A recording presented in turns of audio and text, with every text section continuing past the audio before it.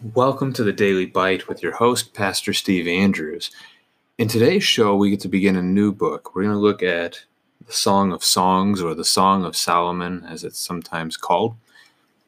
And this is going to be a difficult book.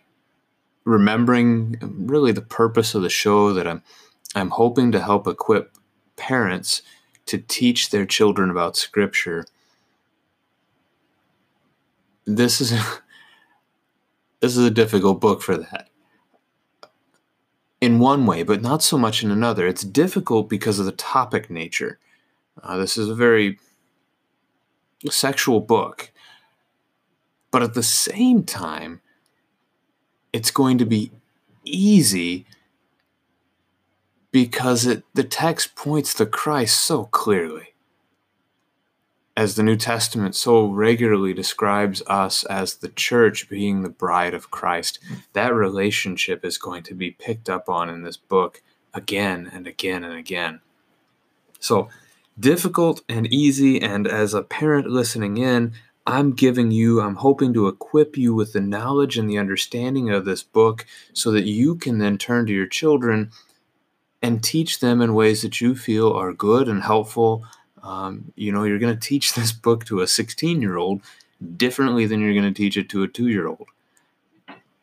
And while that's fair for pretty much all of Scripture, it really jumps out with this particular nature of this book.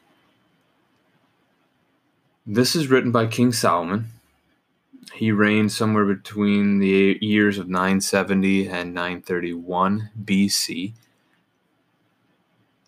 It is essentially a love letter between the king and, unfortunately, one of his brides, the Shulamite woman.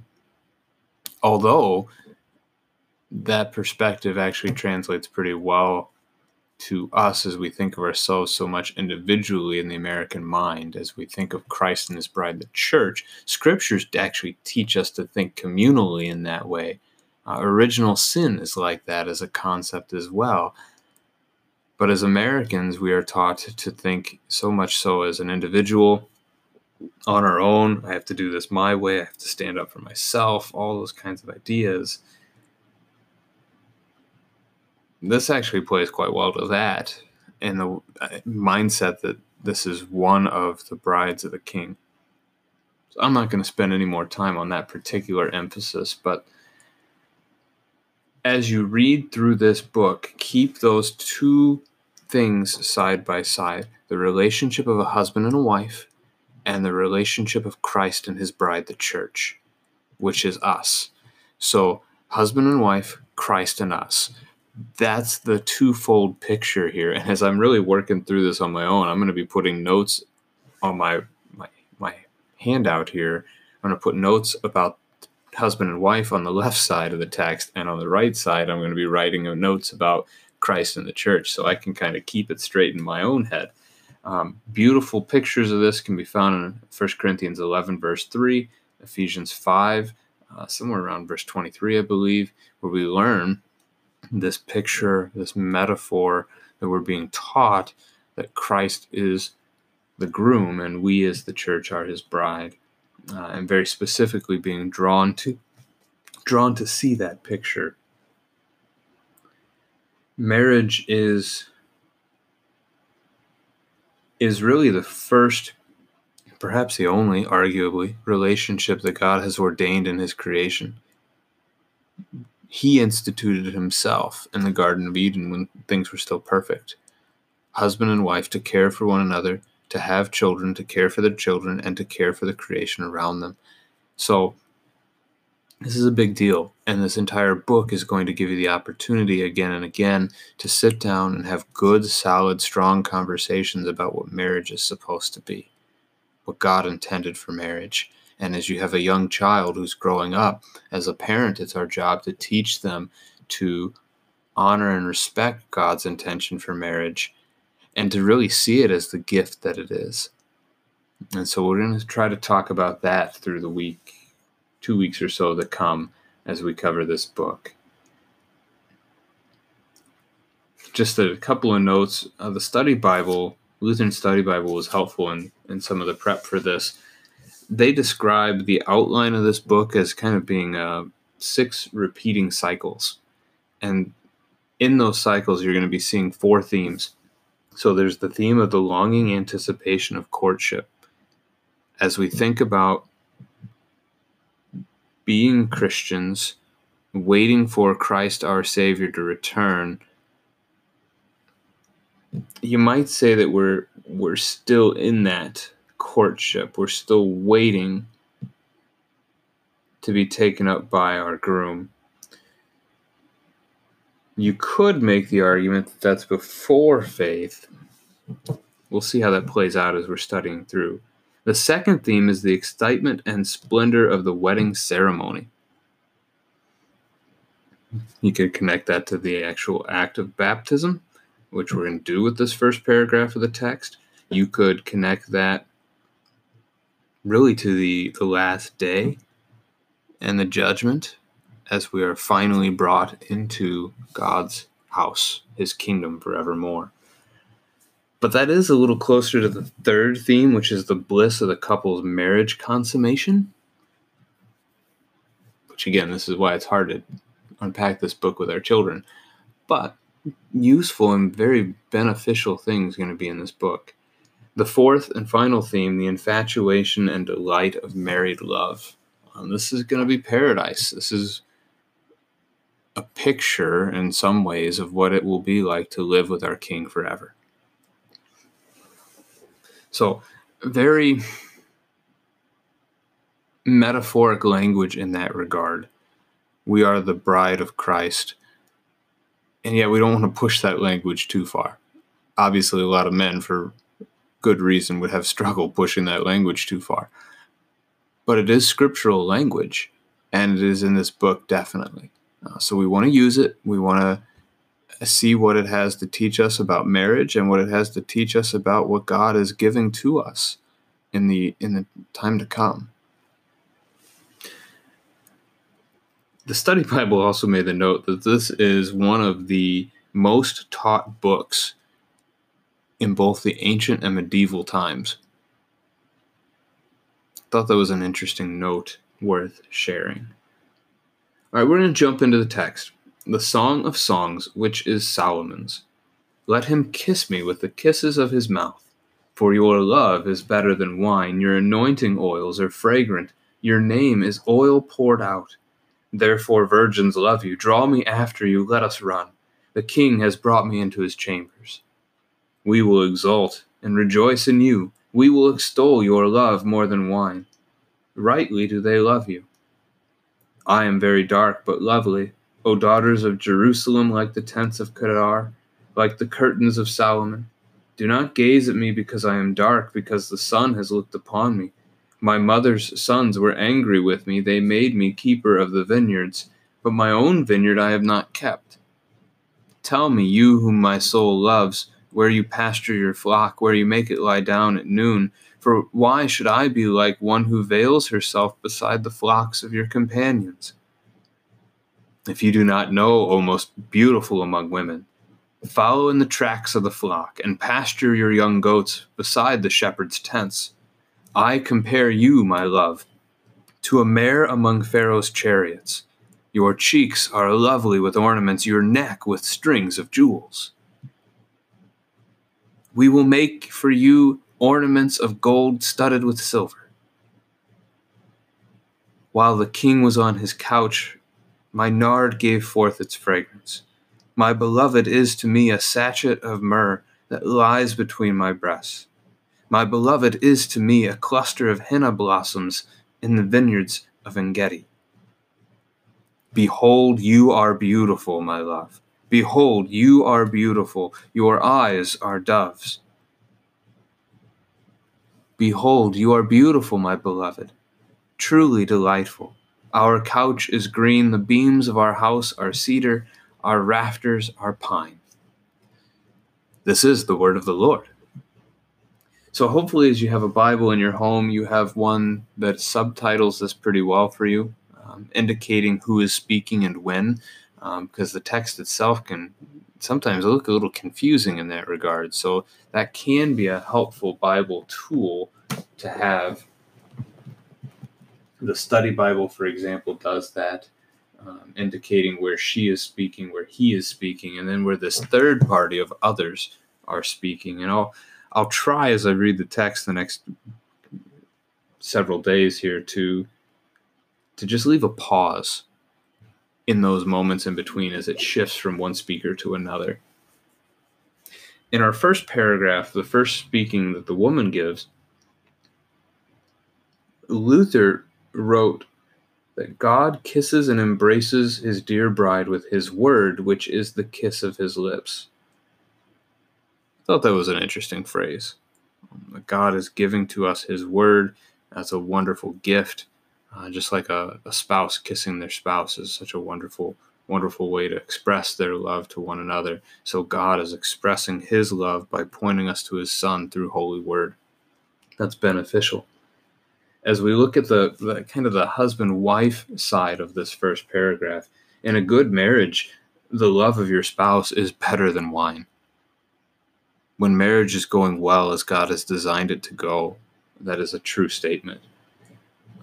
We see anointing again in this text. We saw it in the last book a lot when we studied 1 Samuel. Now we have it here. Anointing was pouring oil on the head of someone in order to set them apart into a special role of prophet, priest, or king. That's going to have a really interesting picture for us as we move into the other side here of Christ and his church. That Christ is anointing his bride. Christ, our prophet, priest, and king, is anointing us. Question to ask to your children here. When is God's name put on you? Your name is oil poured out. So poured out on what? Poured out on the beloved. So when was Christ's name poured out on you? And that happens in the time of your baptism, when God brings you into his royal family. And this is what we see in that last phrase, the king has brought me into his chambers. We are the bride of Christ. We have been brought into his family. We have been united with him in our baptisms. That's Romans 6 language, as Paul talks about us being buried with Christ in baptism. Also united with him then in his resurrection, our resurrection. That line on the husband-wife side, it's the consummation of the marriage. The king brings her into his chambers. She becomes his wife. She becomes queen. The church rejoices. That's the next little section. The others speaking in verse 4 still. The church rejoices to be a part of this, thanks to Christ's work for us. The woman speaks again in that next section, and this is a slightly difficult one in that she's calling herself essentially scorched. She has been abused by her mother's sons, not calling them brothers. She has been mistreated by them, not allowed to do her own thing, instead forced to work for them, and it has left her skin scarred. We don't want to make this a black or white issue. Really, that's not much of a scriptural picture at all. Instead, what we're seeing here is someone who has spent so much time in the sun, regardless of what her skin color was when she started, her skin has been roasted. It has been burned again and again and again. But as she speaks to this audience, the daughters of Jerusalem, so the people around her, she tells them not to look at her because her skin has been destroyed, but instead to look at her as lovely because the king looks at her as lovely. And this translates to our faith so wondrously. Our bridegroom loves us, even though we are marred by our sin, scarred by the thoughts and words and deeds of our wicked heart. And yet our Lord, our bridegroom, Jesus Christ, when he looks upon us, he loves us. He sees us as beautiful, which we're going to see as the text continues to move on here. Beautiful parallel for us. And her words that she concludes with in verse 6 refer really to the exile of God's people. So she has been working in a land that is not her own, but belongs to another. This happened frequently to God's people.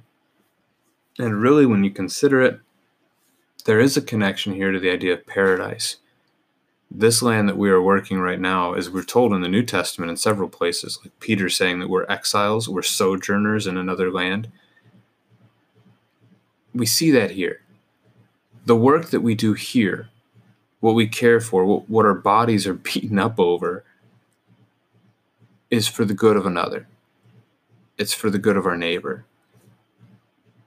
We look forward to the day when, together with our neighbor as the church, we are in Christ's paradise, and instead of working for someone else, we are working for our groom, together with our groom.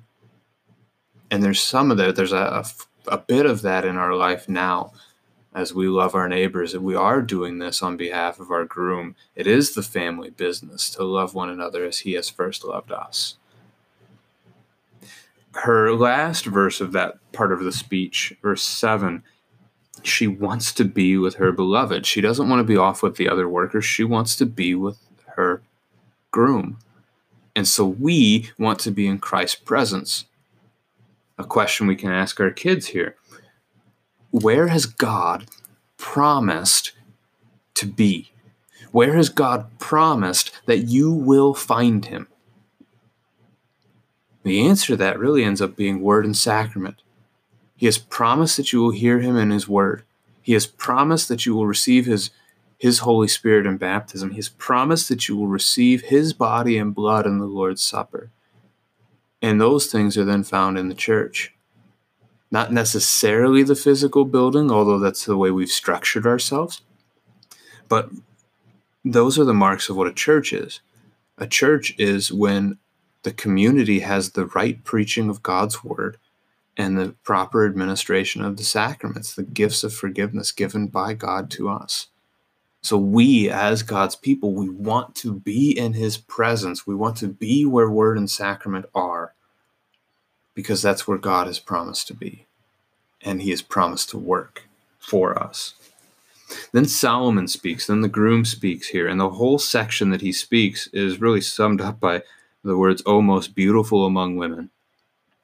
And this is, again, the same parallel from what she had said before. Christ does not see us in our marred state, destroyed by sin. Christ sees us as the perfect one that he has restored us to be, even though that's a now and not yet. He's already working it, but it's not completed yet, and we wait for the resurrection for that to be truly, fully done.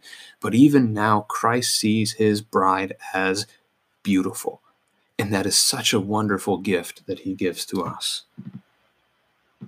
As we skip down to the next speech that the woman gives, verses 12 through 14, we get this picture of the different fragrances that would have been used in ancient weddings. Just a heightening of the senses. This is a very sensory book in many ways.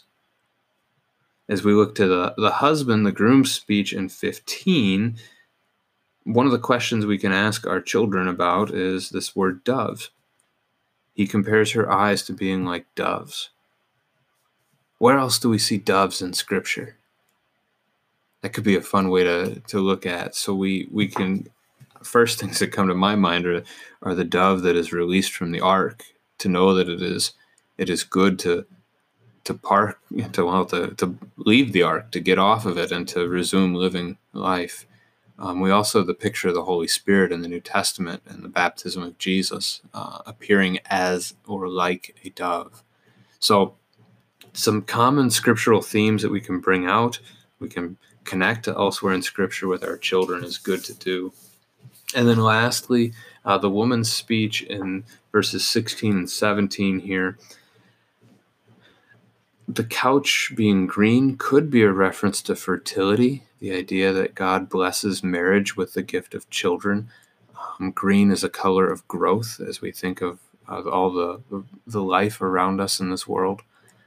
That's a good possibility for that. Verse 17, likely a reference to their marriage, their home being well made. So again, this is going to be a difficult book to walk through together as a family, but it may be uncomfortable at times. But at the same time, it is such a rich and deep book that points us to Christ as his bridegroom. He is the bridegroom. We are the bride. Sorry, I can say that clearly. We don't use that bridegroom term much anymore. So Christ is our groom, and the church is his bride. And this book is going to pick up on that so frequently. So it's good in that regard. It's scripture, so it's good anyway. But we will continue tomorrow with more of God's word.